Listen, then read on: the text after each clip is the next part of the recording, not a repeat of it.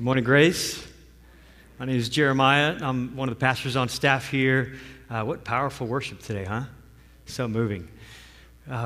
This summer, we have been studying the Sermon on the Mount in Matthew chapter 5.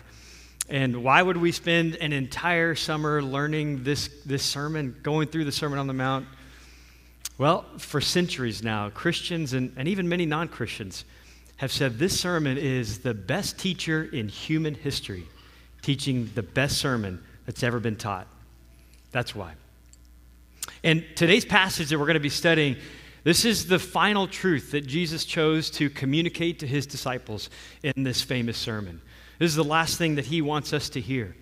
It is the capstone of this Sermon on the Mount. And what he's going to say to us in this passage is, this is what I want from you. This is how I want you to live the Christian life.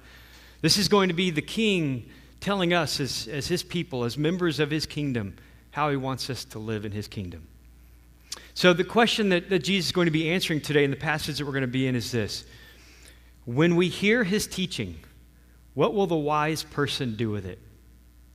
When a wise person hears the truths that Jesus communicates in the lessons that he teaches and preaches, what will they do with that truth that the foolish person won't do?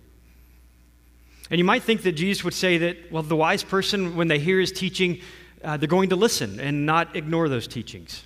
You might think that he'd say we ought to memorize them and not forget them, or meditate on them, or share them with others who don't know them and not just keep them to ourselves. But surprisingly, he doesn't say any of those things. At least not here. Now, today in this passage, at the end of the Sermon on the Mount, Jesus is going to say this, that the difference between the wise man and the foolish man is that the wise always applies. The wise always applies. When a wise person hears Jesus' teaching, that person seeks out ways to put those teachings into practice, seeks to obey them, to do them. You can see that in Matthew chapter 7, verses 24 and 26. Jesus, he says this, he says, "Therefore everyone who hears these words of mine and puts them into practice is like a wise man. But everyone who hears these words of mine and does not put them into practice is like a foolish man." The difference between the wise and the fool is the wise always applies. The wise seeks ways to put Jesus' words into practice. And the Greek word that Jesus used for put it into practice is super complex. You know what it is? It means do it. It means act on it. It means obey it. It means grab a hold of that truth and don't let go until you have taken it into the substance of your character, your mind, your emotion, your will, your life, your theology. Work it into who you are. Do it. Put it into practice. That's what the wise do. The wise always applies. And Jesus, he says this, that these words of mine are what we're to apply. And of course, he's referring to this sermon that he's just taught, right? Sermon on the Mount. These words I've just taught you, put them into practice. But of course, he's extending this. This also includes all of the Bible, all of God's Word. It covers the entire Scripture. And so what he's saying is that anytime you go to the Bible to read it, to enjoy it, to read it for personal devotion or to prepare to share it or to teach it to somebody, he says, as a wise person, as a follower of mine, as a disciple, you want to be wise, this is what you do. You go to it eager to put it into practice, looking for ways to get it into your own life. When you hear a sermon, a biblical lesson, as you're listening to that, what you're doing is you're thinking of the different ways that truth in that passage ought to form your character, your theology, your very heart, your relationships, the way you interact with others. The wise always applies, and this is what the wise person does. Look, there are two ways that we can go wrong when it comes to the Bible. The first is that we don't hear it at all. We don't hear it at all. We don't listen to it. We don't know it. The Bible is just an unused app on our phone, or it's a dusty book on a bookshelf. We don't hear it at all. And it's probably not news to any of us that biblical illiteracy is a serious issue in the American church, and it's getting worse, not better. We all probably know that. In fact, as an example, a couple years ago, there was a Barna poll that went out and surveyed Christians, what they think about the Bible, what they know about the Bible, and this poll found that many Christians believe that Joan of Arc was Noah's wife. You know, because Noah built the ark. Found that many Christians believe that the Sermon on the Mount that we're studying now, that it was first taught by Billy Graham. He was a good preacher. He was good. My favorite, that Sodom and Gomorrah were husband and wife. Yikes. It's humorous, and at the same time, I share that because one of the things we as a church want to do is we want to help with this. We want to help all of us, our congregation here at Grace, to grow in our ability, our understanding of what the Bible says, what it means, and how it applies.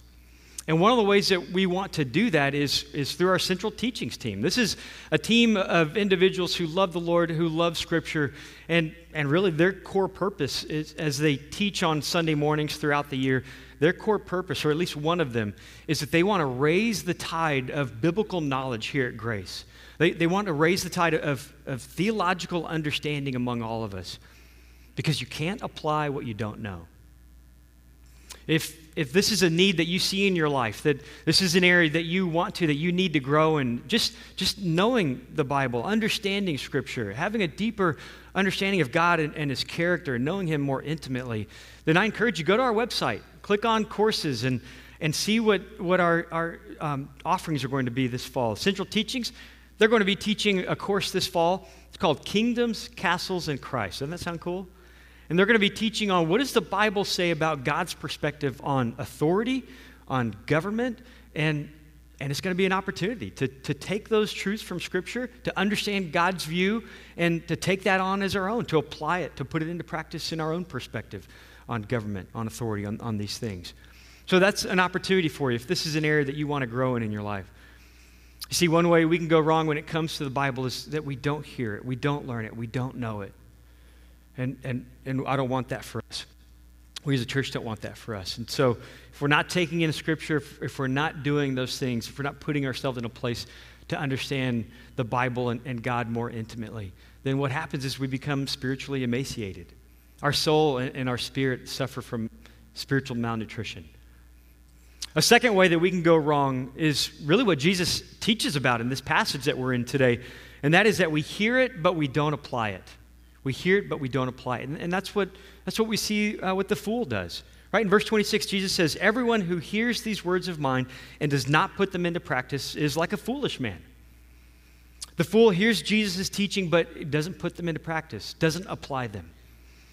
But what's disconcerting to me is how much the fool actually gets right. The fool goes to Jesus for teaching, for learning, and not some other teacher. The fool goes to Jesus and then stays, chooses to stay and listen and to learn.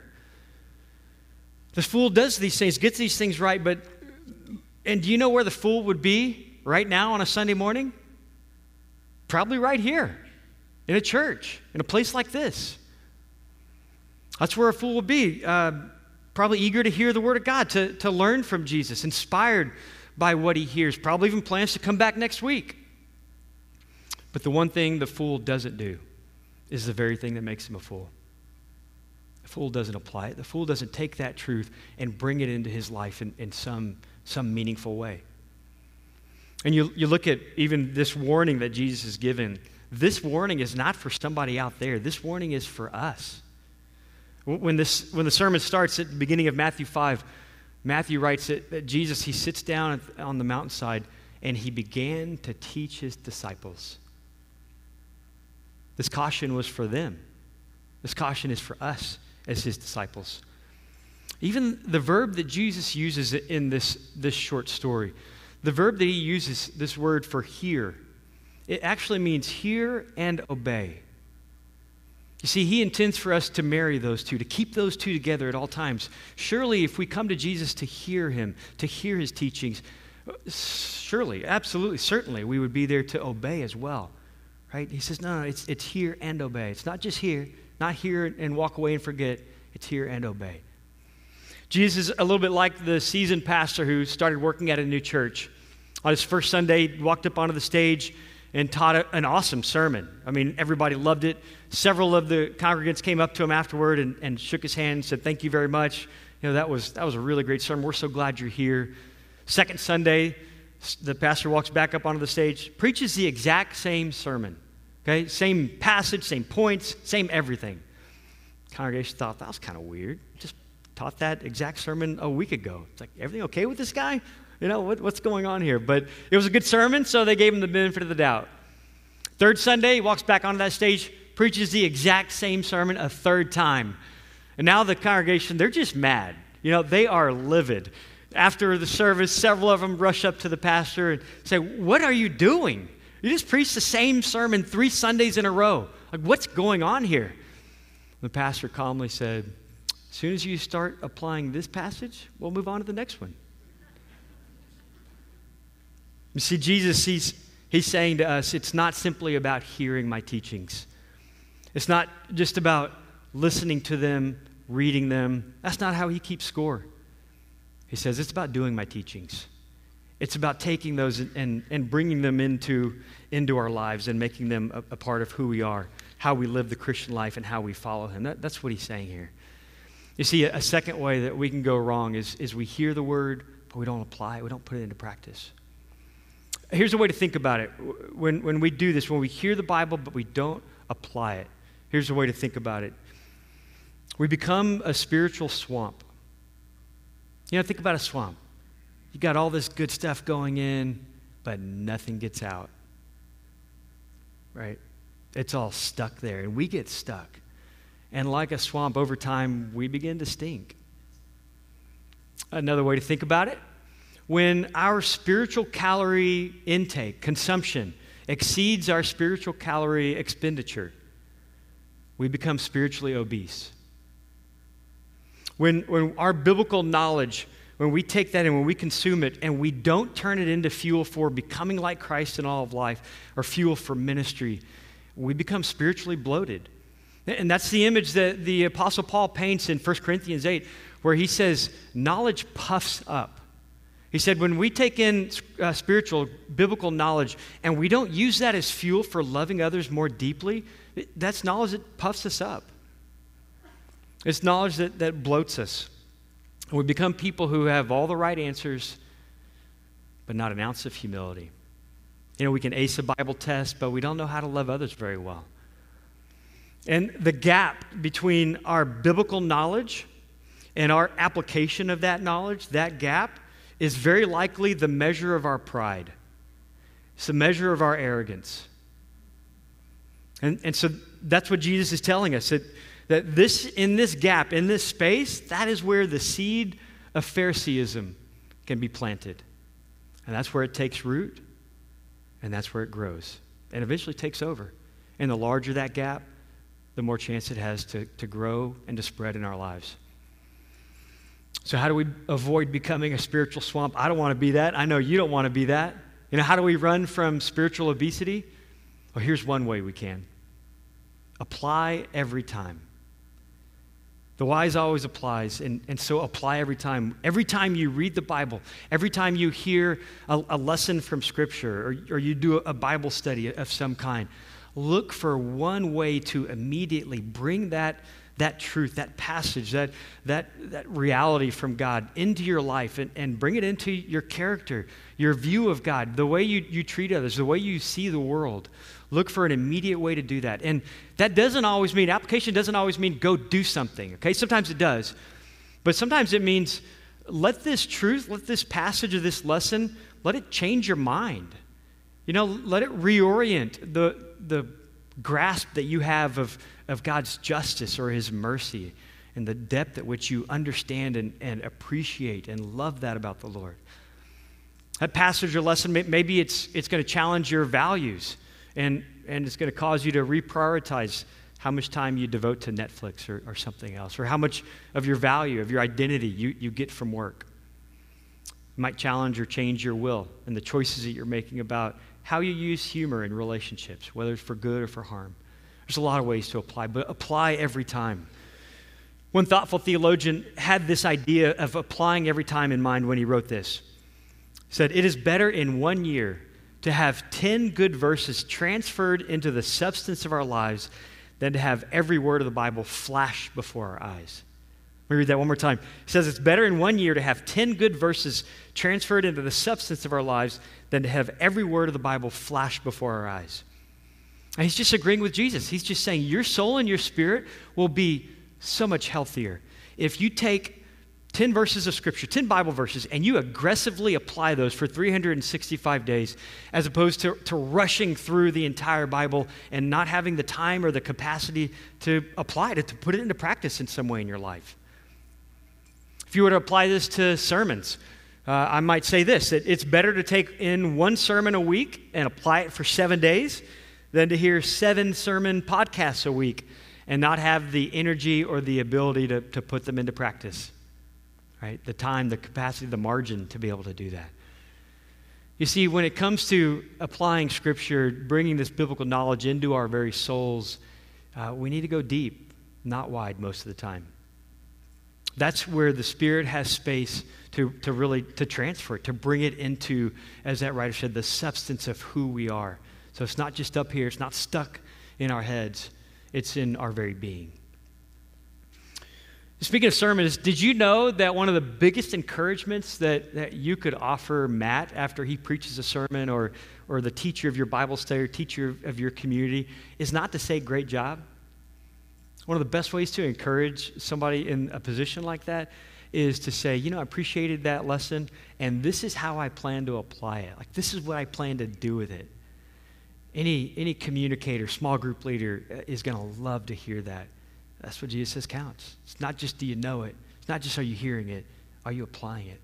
So look for a way to maybe encourage in that way. Look, do you want to become like Christ in all of life and help others do the same?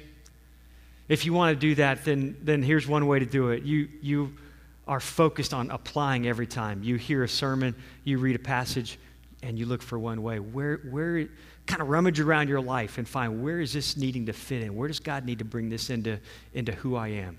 My mind, my emotions, my intellect. Now, I want us to consider this question. Why don't we apply? Why does Jesus even need to teach this lesson? Right? Why does he have to say, look, don't just hear it. Remember, put it into practice. Why is it easier to hear Scripture than to hear it and do something about it? I think there are at least 3 reasons why we don't apply. And one of them is that it's difficult. Right? It's really hard to apply. I mean, just think about some of the teachings that we've discovered and heard again in Sermon on the Mount. In Matthew chapter 5, Jesus says, love your enemies and pray for those who persecute you. And we love that teaching. We think it's a beautiful idea, but it is a really painful reality, isn't it? I mean, have you ever tried to pray for a next door neighbor who has it out for you? You know, for whatever reason, they're just super hostile. Have you tried to care for and be kind to somebody like that? There's nothing romantic about that. It is a very painful experience. And you know what it's going to require? It's going to require courage. It's going to take courage to choose to obey loving our enemies as Jesus has taught. But what you'll find as you step courageously into putting that into practice, what you'll find is that the reason Jesus tells us to pray for those who persecute us is because he knows it's next to impossible to hate someone while you're praying for them. Right? What we'll discover if we just say, Jesus, I don't want to, but I'm going to put this into practice. I'm going to love my enemy, that neighbor that can't stand me. What you'll find is that as you pray for them for a week, for a couple weeks, for a month, even just once a day, you'll find that your heart will soften towards them over that time. And you'll be in a different place by the end of that. Pray for those who persecute you. It's not easy. It's going to take courage. But one of the reasons that Jesus says, look, you need to apply. One of the reasons we don't is because it's difficult. It's hard. A second reason why we don't apply is that it's scary. I mean, it can be frightening to obey the Lord, right? To apply Jesus' teachings. And we don't know how it's going to turn out. We don't know where this is going to go. And again, Sermon on the Mount, in chapter 5, Jesus says, well, let's turn the tables here. And what if you're the enemy? What if you're somebody else's enemy? And he says, look, if you're offering your gift at the table, you're there to offer it to me, to worship me, and you realize, a brother or sister in Christ has something that they're holding against you. He says, leave that gift there. He says, pause your worship and wait. And what I want you to do first is I want you to go and to do what you can to be reconciled. Do what you can to seek reconciliation with that person. Then come back. Then worship me. But again, have you done that? Man, it is really hard. It's really scary. Then how's this going to turn out? Oftentimes we don't know. How's the conversation going to go? Are they going to turn on us? Are they going to laugh at us? I mean, is it going to be awkward? So fear sometimes will keep us from doing that. And you know what? It's going to require faith, right? It's going to take faith that my role, my responsibility is simply to obey Jesus in this, to go and to seek reconciliation, and then to trust him, to have faith that the results will be up to him. How that conversation goes, I can influence that, but I can't determine that. I'm going to have to trust that with God. My faith is in God as I seek to do what I can control and not to do what I can't. So second reason that we don't apply is because it's scary. It can be frightening. It's difficult. It takes courage. It's scary. It takes faith. And then third, that there are so many easier substitutes for application. There's so many other options that kind of fulfill us, that make us feel like, okay, we've done what we need to do with this sermon. And I'll give you two. One is insight. Insight. I mean, don't you love the euphoria of finding something new in Scripture, seeing something that you haven't seen before?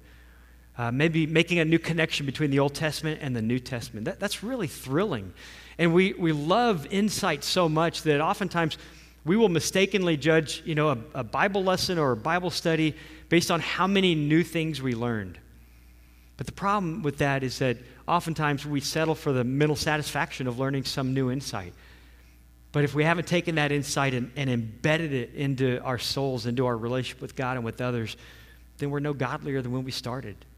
And so one easier substitute for application is insight. I think this is probably the one that stops most of us from getting to that next step of application. But it's not just insight. Another substitute for application is we apply to someone else, right? It's like, oh man, I know somebody who needs to hear this sermon or read that passage. It's a friend or it's a family member or maybe even an enemy. It's like they need to hear this. And they probably do, right? That's the reality. They probably do. We have good reason for thinking that. But the problem is that if we stop there and we haven't brought it into our own souls, then we've missed it. We've missed what Jesus says we are to be all about when we come into reading his word, reading his scripture. So why don't we apply? It's difficult. It takes courage. It's scary. It requires faith. And there's many easier substitutes, right? Insight, applying to someone else. And then the last question I want us to consider in this passage is if the wise always applies, then what does the wise person gain from applying the word of God to her life? What does it benefit us to put Jesus' words into practice? How will we be blessed? Because Jesus tells us in this story how we're going to be blessed if we do that. Now let's go back to the passage to see what that is. Jesus is going to say this. He's going to say, our house will stand when storms come. That's how we'll benefit. Look at Matthew chapter 7, verse 24. Jesus says, we're going to look at the whole story this time. He says, therefore, everyone who hears these words of mine and puts them into practice is like a wise man who built his house on the rock.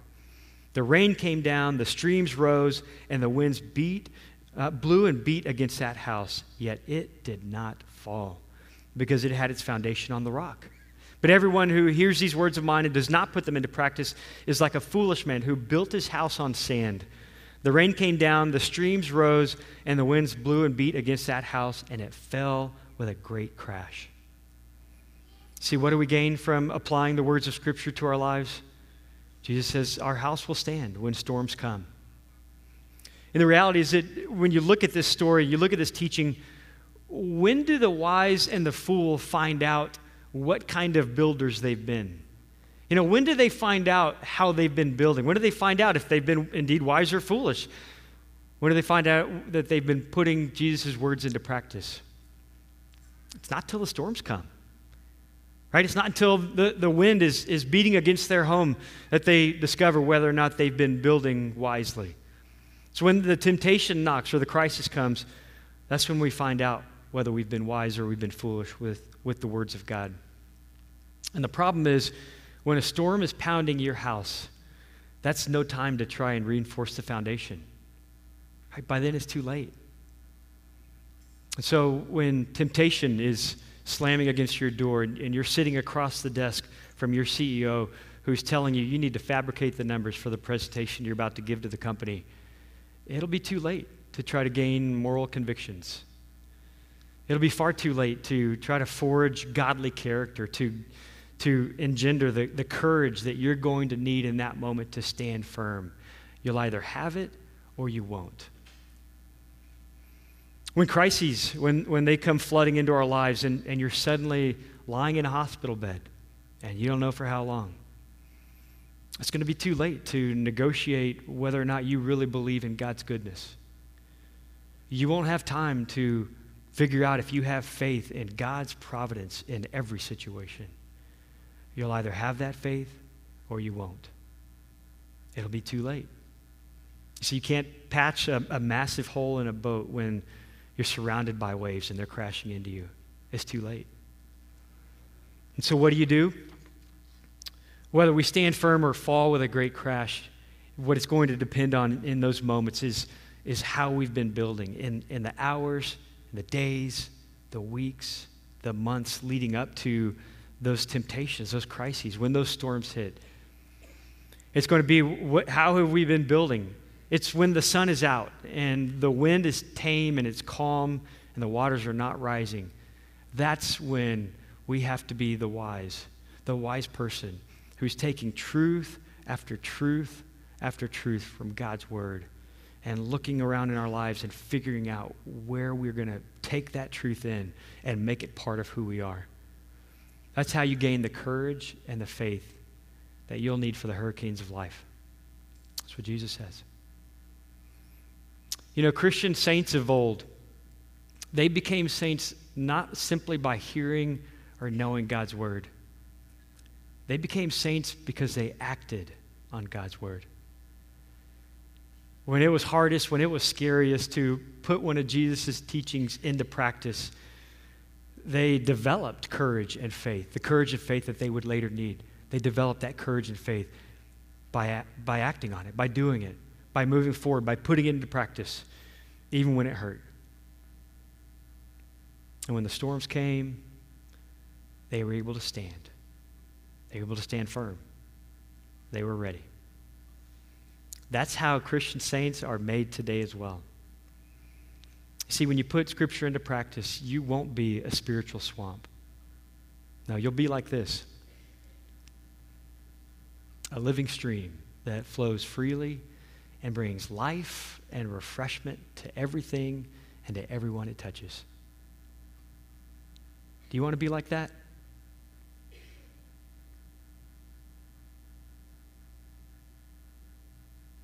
So do I. So do I. That's what Jesus wants for us too. Let's go to him in prayer now. Let's ask him to do that in our souls. Make us a living stream. Lord Jesus, we ask you, we beg you that you might make us not simply hearers of the word, but doers of the word. That whenever we encounter your word, your scripture, that we would be looking for how we're going to work that into the substance of who we are, our character, with the help of your Spirit. And with the writer of Hebrews, I pray this for us. I pray this for Grace Covenant Church.